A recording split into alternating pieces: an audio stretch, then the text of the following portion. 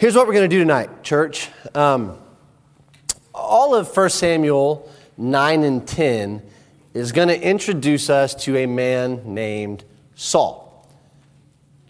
That's what it's all about. Saul's going to meet Samuel. Samuel's going to anoint Saul. And then Samuel's going to announce Saul as God's chosen king for the nation of Israel in these two chapters.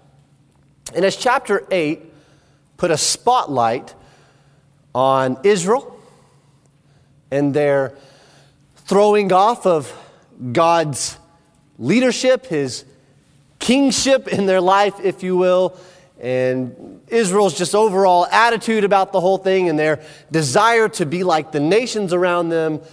In chapter 9 and 10, we're going to put a spotlight on God. And we're going to put a spotlight on three things that we're going to learn about God from 1 Samuel chapter 9 and 10, which is God's dealing with us and when we reject him, his providence in our life when we reject him, even though we reject him, and God's love for us despite our rejection. So we're just going to jump right into it, if that's okay with you. Start with chapter 9. Look with me at verse number 1. It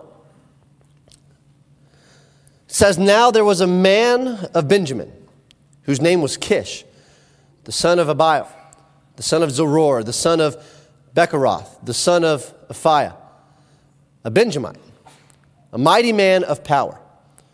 And he had a son whose name was Saul, a choice young man and a goodly. And there was not among the children of Israel a goodlier person than he. From his shoulders and upward, he was higher than any of the people." Number one, tonight, we're going to see that God judges his people by giving them what they want. God judges, God corrects his people by giving them what they want. You start off reading the first two verses, and it starts off pretty well, doesn't it? We meet Saul's father, his lineage. We learn that he's a Benjamite. He's a part of the smallest tribe of Israel. But though they're in the smallest tribe of Israel, they're still very powerful. They're an influential family. That's what it talks about with Kish and his family. Very influential, very powerful family. And then we get into verse 2 and we meet Saul. We meet Saul. And what it says about Saul is he is a choice young man. What that means is he's handsome. He's good looking. He's a young and handsome man. And from all the TV shows or movies that I've ever seen that promoted a king, that's one thing you've got to be, right? You got to be good looking. That checks off a box, doesn't it? The second thing, it says he's a goodly. That's what it says. It's kind of a weird phrase, but it says he was a choice young man and a goodly. What in the world does that mean? Well, that just means he had a good personality. He was pleasant to be around. Like he wasn't a young man that was obnoxious. He wasn't annoying. Like when you came around or when Saul came around you didn't kind of brace yourself up and roll your eyes and get ready for him because he's just kind of hard to deal with. Not that we have any young people that are like that in this church. But that wasn't Saul. No, Saul was a good, he had a good personality. He had an infectious personality. He was fun to be around. In fact, it says in verse 2 that there was none in Israel that was as goodly as Saul. All the young men of Israel paled in comparison to Saul. And then it says this, Saul was tall. From his shoulders and upward, he was taller than all of the children of Israel. Now, that wasn't just saying he had like a really long neck. Okay, you following me? He didn't have a giraffe neck. He was just really tall. So we got three things here. Man, he's handsome. Man, he's got a good personality. Man, he's tall. Does that sound like anybody you know? Kelby, right? Kelby. No, he sounds like a star quarterback, doesn't he?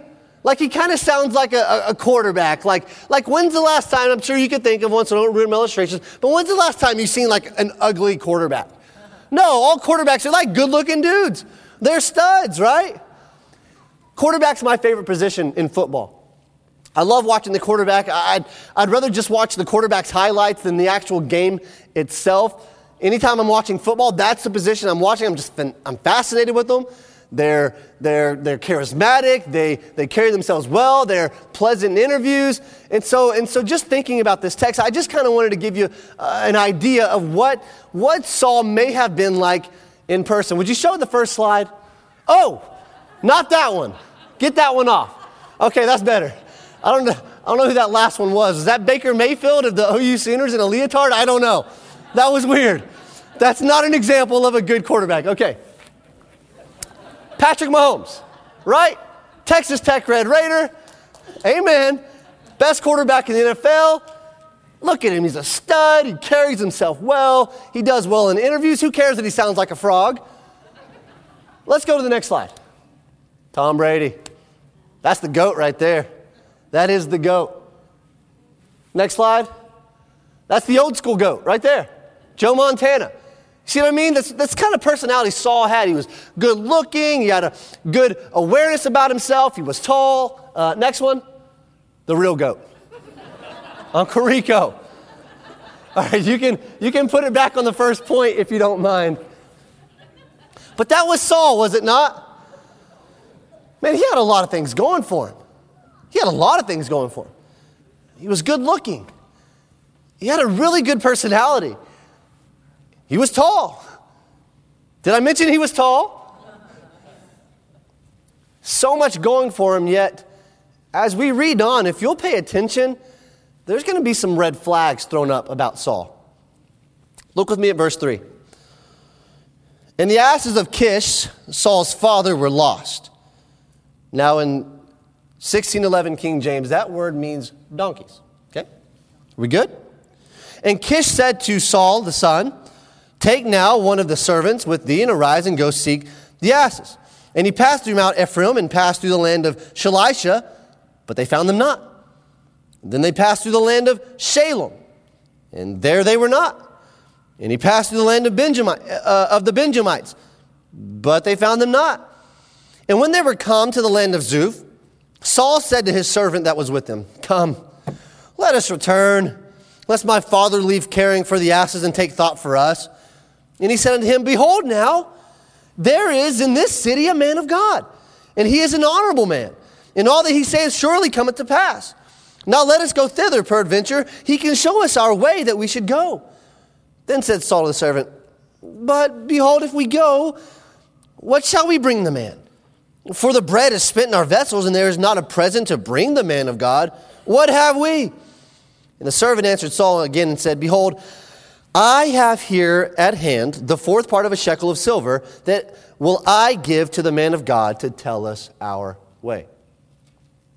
Are there some red flags kind of going off in your mind there? In verse 5, we see that Saul just wanted to go home. His father had given him a job to do, to go find his donkeys, and Saul wanted to call it quits. He said, oh man, it's getting too late. We need to go home. My dad's going to worry, which he was right. But he didn't want to finish the job. And then in verse 6, it says, the servant said, behold, there's a man of God in this town. There's a man of God in this town. He can tell us where the donkeys are. Saul didn't even know where the man of God was. Saul didn't even know that he was in the man of God's town. Much less that there was a man of God there to tell them their way. And then when the servant told Saul about this man of God, he said, well, we don't have anything to bring him. We don't have anything for him. I don't know if that was really a prerequisite, Brother Sid or Brother Mike. If that was a prerequisite to go and talk to the man of God, you got to bring him something. I don't know. It says we don't have anything for him. We ate all our bread. The servant says, yeah, okay, but I got a shekel of silver that we can give to the man of God. Saul was led by the servant. The servant was doing far more leading in this section than Saul was. And he was the servant. So there's three things that we notice about Saul here. Some red flags that are kind of going off in my mind right now. Number one, he lacked perseverance and initiative. He lacked a connection with God. He lacked leadership capabilities, which in my mind, correct me if I'm wrong, church, but in my mind, I would think that those three things would be pretty important parts for the first king of Israel, for God's first king. Am I wrong? perseverance, initiative, a connection with God, a knowledge of the man of God who has stood the test of time in Israel and has led Israel for all these years. He had no idea he was in his hometown. How could he be so naive? He was led by his servant. And those are just going off in my mind here. Flip over to chapter 10. Man, this is kind of funny. It's not, but it kind of is in my brain. I guess I'm weird. Look at verse 20 in chapter 10. And when Samuel had caused all the tribes of Israel to come near, the tribe of Benjamin was taken. And when he had caused the tribe of Benjamin to come near by their families, the family of Matri was taken. And Saul the son of Kish was taken. And when they sought him, he could not be found. Therefore they inquired of the Lord further, if the man should yet come thither. And the Lord answered, behold, he hath hid himself among the stuff. And they ran and fetched him thence. And when he stood among the people, he was a higher than any of the people from his shoulders upward. And Samuel said to all the people, see ye him whom the Lord hath chosen, that there is none like him among all the people? And all the people shouted and said, God save the king. This is what's going on here. Although God had already told Samuel, this man's going to be the first captain over Israel, Samuel was presenting it to the nation of Israel as if they were casting lots to choose this king. So they gathered all the nation of Israel together. They're all standing there. Can you sense the excitement in the air? Can you sense the anticipation of all the young men of Israel?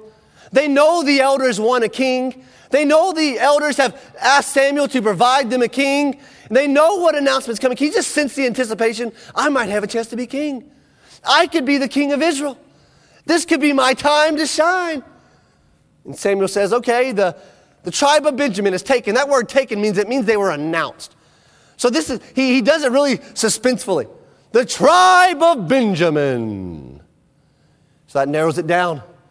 There's 11 tribes that are just hanging their head. Oh, we're not going to be the kings here. There's one tribe left. It's the tribe of Benjamin. And he says, the household of Matri. So more people, that's like knocks off more contestants to be the king. And then he says, Saul, the son of Kish. Nothing. Hold up. He just announced you as the king of Israel. God's chosen king. You're God's man. God's anointed your life. Saul, your king. Hold up, where's he at? Can you see Samuel? Hey, where's Saul? I don't know. I'd imagine they're like on a podium or something. Would you find him for me? Lord, where's Saul? And the Lord's like, he's hiding behind some stuff. Do what? Yeah, he's over there hiding behind some stuff. What stuff, Brother Tanner? I have no idea. I have no clue what stuff, but I know he's hiding behind some stuff. Wait a minute. This guy was just announced to be God's chosen king of Israel, and he's nowhere to be found? Does that not throw up some red flags to you? And then Samuel says, when they finally fetch him and they finally bring him up there, here's the point. Hold on, are you following me here? He didn't want to be the king. You see what I'm saying there? The man didn't want to be God's king. The man didn't want the task that was at hand. He didn't want the responsibility of leading God's people. He's hiding. He's hiding. So they fetch him, they bring him up there, and I can sense the sarcasm by Samuel. And Samuel says, behold, your king. And all the people say, oh, God save the king. They're all enthralled because it's just funny. The text says, where's it at? Find it, brain. I got to be in the right chapter first. The text says, when they found him, they fetched him, and when he stood among the people, he was higher than any of the people from his shoulders. Like, that's his redeeming quality. He was tall. Yeah, well, he's not very initiative, and he has no perseverance, but he's tall. He has no connection with God. Doesn't even know who Samuel is, but he's tall. The man's not a very good leader. He got led around by a servant all day long, but he's tall.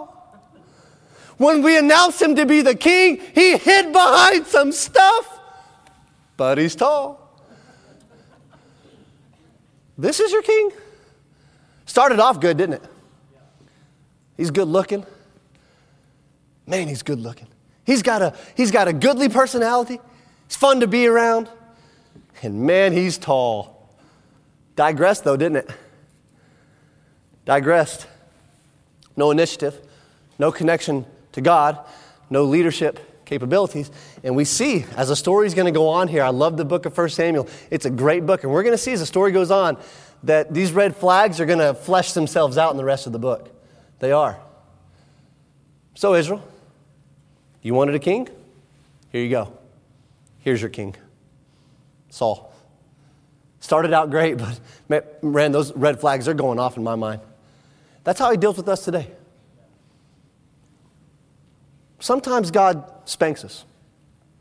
Sometimes God convicts us through the preaching of this book. And I'd much rather have it that way, by the way.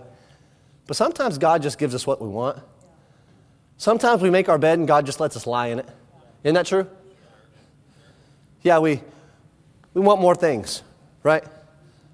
We want more things. What do you have to get more things? More money, right? All right, you want more things?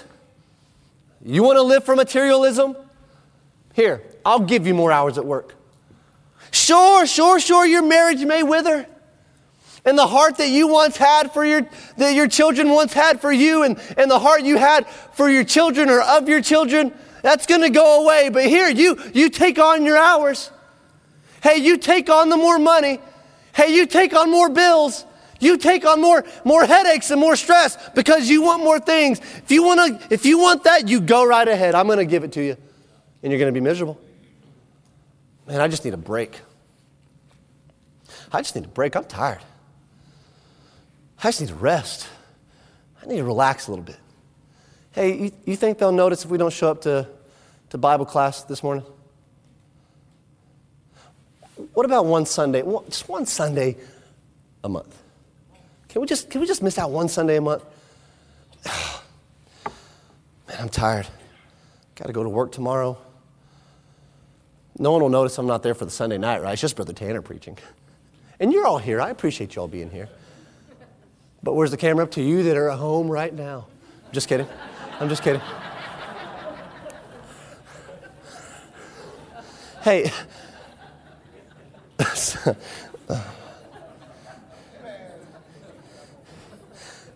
Hey, one Sunday night's not going to hurt. One Sunday night's not going to hurt. Hey, if we just go straight home after work on Wednesday night, I'm tired. I just need some rest. Guess what? God will give it to you. Man, I'm tired of waking up and reading my Bible and praying. I'll do it at nighttime. No, you won't. No, you won't. I'm tired of getting up and spending time with the Lord. I'm going to sleep in for a couple mornings, get my strength back, and we'll be good. Hold up. If rest is what you want, one of the worst things God can do is just say, okay, take all the rest you want. Rest away. Your heart for God will go cold. Hey, your kids will notice that you prize rest and relaxation over Him. Hey, your connection to the people, the fellowship family, that'll go away. You'll lose connection with people. Hey, the love that you have for serving and helping people to find Jesus, that'll dissipate because we need more rest. Man, we're just tired. One of the ways that God corrects us and judges our lives is by giving us what we want. Hey, young person, any person really, you want that friendship? Hey, you want to spend more time with that person? You want to be more involved with that person? Although they have no love for God at all, and they're going to influence you to do things you never thought you would do, but you want that relationship? Go ahead. I'll give it to you. See how it works out for you. Mercy. I would rather tonight repent of going my own way than God just saying, okay, buddy, you want to go your own way? Go your own way. The second thought we see tonight is that God providentially governs His people despite their rejection of Him. Look at chapter 9.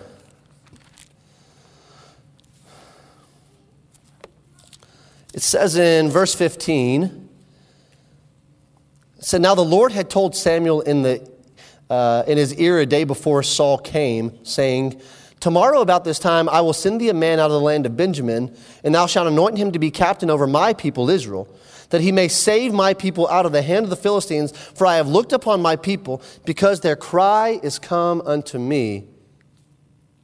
God providentially governs the lives of his people despite their rejection of him. Well, what does providence mean? What does sovereignty mean? That means that God is like ruler over all. That God works about his goodwill no matter what. God's going to get his glory. He is. And it doesn't matter how it happens, God's going to get his glory to himself. Because he's a God worthy of glory. So our decisions oftentimes, they're not going to thwart God's plan for getting glory to himself. So God, despite our rejection and despite the children of Israel's rejection of him, God's sovereignly still going to get glory from his will. He's done it throughout all the Bible. You look at the life of Jacob. God sovereignly led Jacob's life despite Jacob's, most of his life was lived in idolatry, really. He was a deceiver. Whenever God was moving them out of the land, I don't remember the chapter, but Jacob said, okay, sons and daughters, it's time to get all your gods out from you. We're on the move.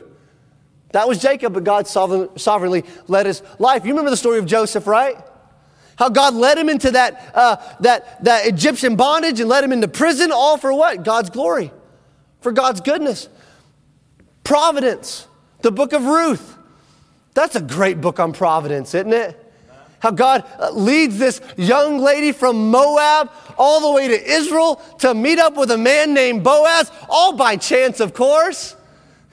And then out from Boaz and Ruth is going to eventually come Jesse and then David. And then Christ. But it was just all by chance. It was just because of a family who went down to Moab to escape some lack of groceries in the grocery store. It's all by chance. No, it's God's sovereignty. It's God's providence. Is it the book of Esther where it doesn't mention God's name once and yet you just see his hand all over the book? Man, I love God's providence. I love his sovereignty. And it's going on right here in 1 Samuel chapter 9. How do you know that, Brother Tanner? Well, the dude's out looking for donkeys. This isn't that big, isn't that unique of a thing to do? How often, it's like over here on 215 West Walnut, we live in a third world country where dogs just roam around everywhere, okay? How often do you drive up to Garden City and you'll sometimes see a cow outside the fence? So animals escaped back then. It wasn't that unique of a thing for donkeys to escape from where they lived, right? And it's not that unique of a thing for someone to go looking for their donkeys, right? Just mundane things of life. Saul, the donkeys got out again. You take, think of a servant's name, Tanner. You take Theodore. Don't know why, just go with me here. Take Theodore and go get the donkeys. Not again. Come on, Theo, we got to go get the donkeys. Just the mundane things of life. But what happens? Through looking for donkeys, Saul is led to Samuel, who then anoints him as king of Israel. All for the sake of God delivering his people from the Philistines. God's providence. Hey, God's providence, God in his providence will get glory from his life despite your rejection of him or just in general. Think about the mundane things of life in your life. Your drive to work. The same drive to work you take every single day. Who's going to take a drive to work tomorrow morning in the 20-degree weather? I'm sorry, I'll be at home drinking hot coffee. It's Monday. Ministry staff say amen for Monday day offs. Monday, he said it but not loud. Thanks, guys. The mundane things of life, right? Your drive to work. You know God can get glory from your drive to work? That same old desk you sit at every single day at work. You know God can get glory from your life as you sit behind that desk? Hey, that just ordinary day at school. It's just another day at school. Just another day at school. Just got to go to school today. More class, more homework, more teaching, yada, yada, yada. Hey, you know God can get glory from your just mundane days at school?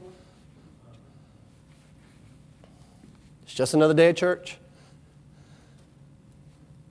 I'm up in the children's department again. It's just another impact service. Just serving in the nursery again. serving on the security team again. I'm just singing in the choir. It's just another choir practice again. The mundane things of life. But don't you know that God does some of his best work during the mundane things of life? His providence shows up in some powerful ways in the mundane. I could take a microphone. There's a microphone somewhere over here. I could take a microphone around this room and I could hand it around. And each and every one of you could talk about stories in which just as you walk and as you live life, it's like the end of Psalm 23. Surely goodness and mercy shall follow me all the days of my life. Some of you tonight could give testimony of you walking through life and you look back and you just see God's goodness and mercy trickled all in and out throughout your life. When I'm discouraged, when I'm discouraged, I love to think about God's providence in my life. I really do. It encourages me. Oftentimes, it's one of the indicators that I am a child of God, just looking back at his providence in my life. I don't believe in coincidences. I believe in divine providence. So tonight, I just want to give a little glimpse of my story. Just a little glimpse. I like to think back to when my aunt invited my mom to Bible Baptist Church in Slayton, Texas. That was a providential moment in my life. My mom got saved. I eventually got saved in the exact same church. I'll never forget when I was about 20 years old, I had a friend that just thought, man, there's more to life than this. And talking about in service to God and wanting to rededicate their life to God. And I remember just those kind of conversations sparking my own heart for God and my own desire to serve God more.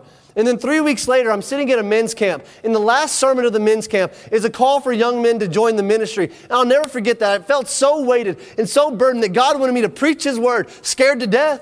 I didn't want to talk in front of people, but I just knew that God was calling me to the ministry. So I stood up and I gave my life to ministry. And I'm so thankful I did. I love the ministry. It's awesome. I love it.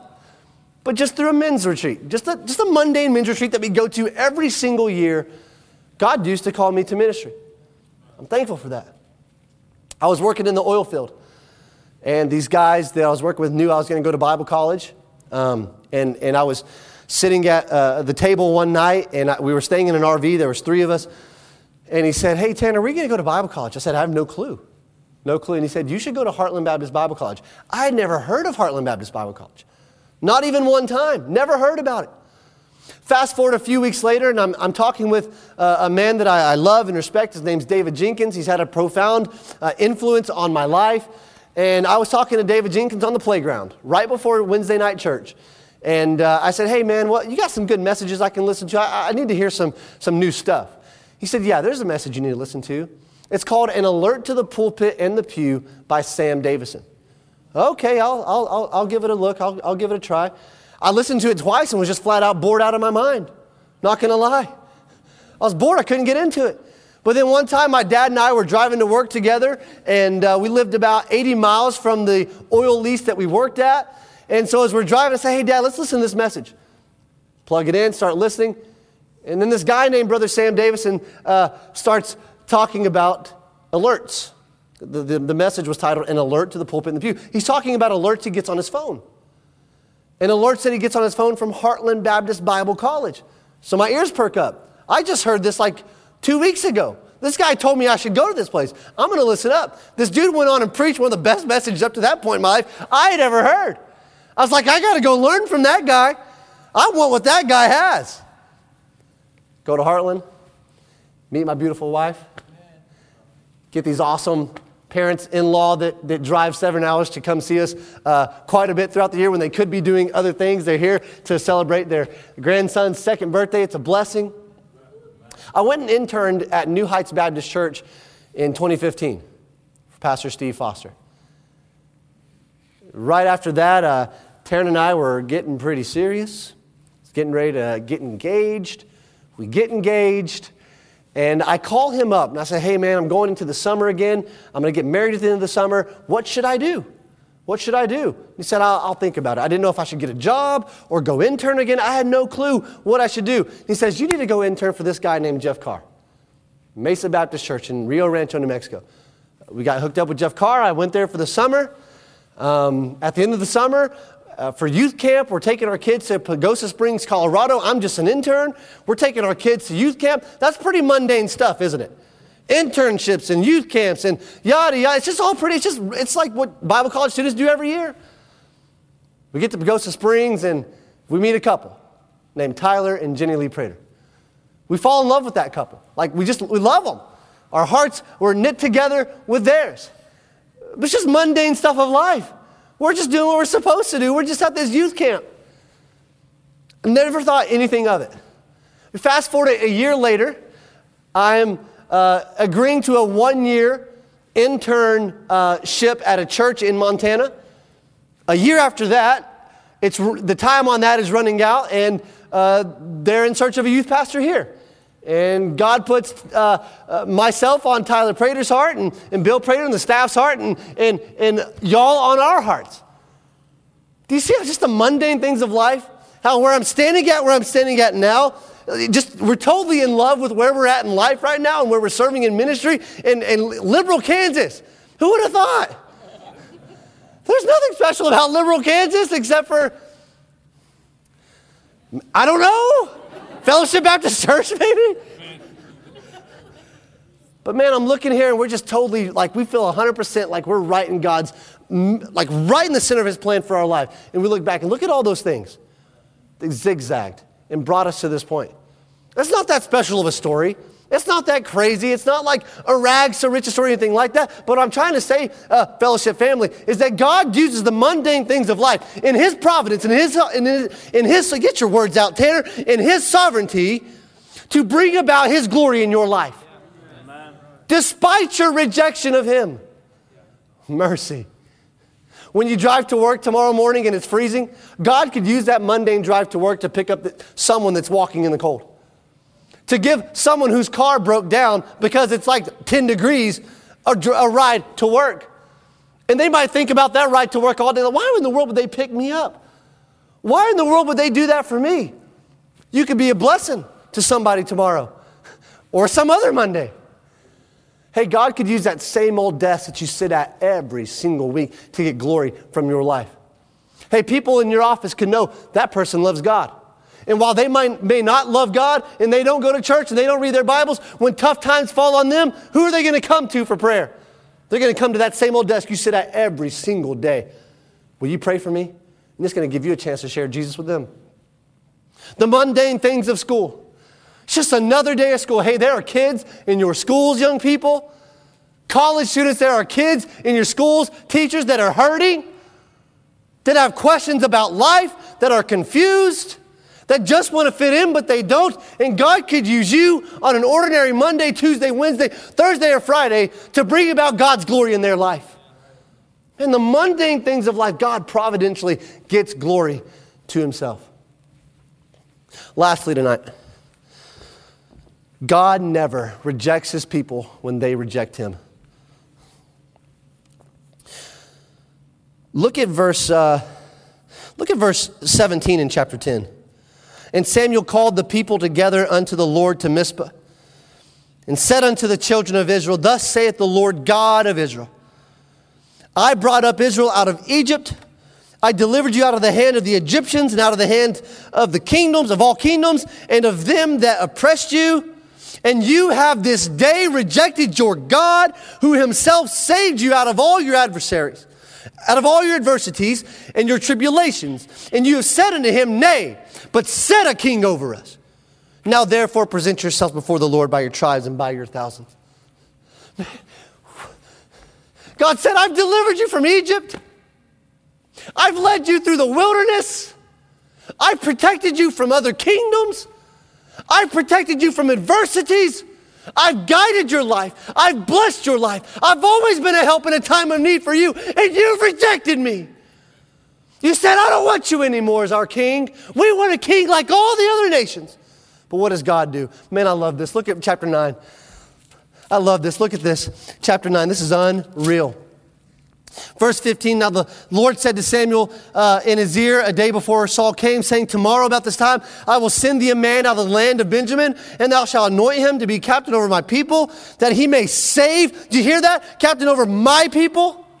Do you hear the possessiveness? You're my people.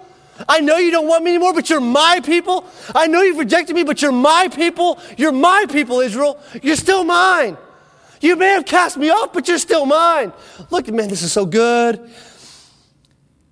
And thou shalt anoint him to be captain over my people, that he may save my people out of the hand of the Philistines. For I have looked upon my people, and because their cry has come unto me. That word cry is the same word used in Exodus when the Israelites were crying for God to save them out of Egypt. And here they are again. Man, the irony. Here they are again. They've rejected God, and yet they're crying back out for him to save them from the hand of the Philistines. Isn't it amazing? How they could be just so nasty to God and reject him in their life. Reject him as their king. We want a king like all the nations around us. And yet God says, I've heard your cry, and I'm going to raise up a king to save you from the Philistines. You are still my people. When you, believer, want money and material items more than you want God, when you reject God for those things, guess what? He doesn't reject you.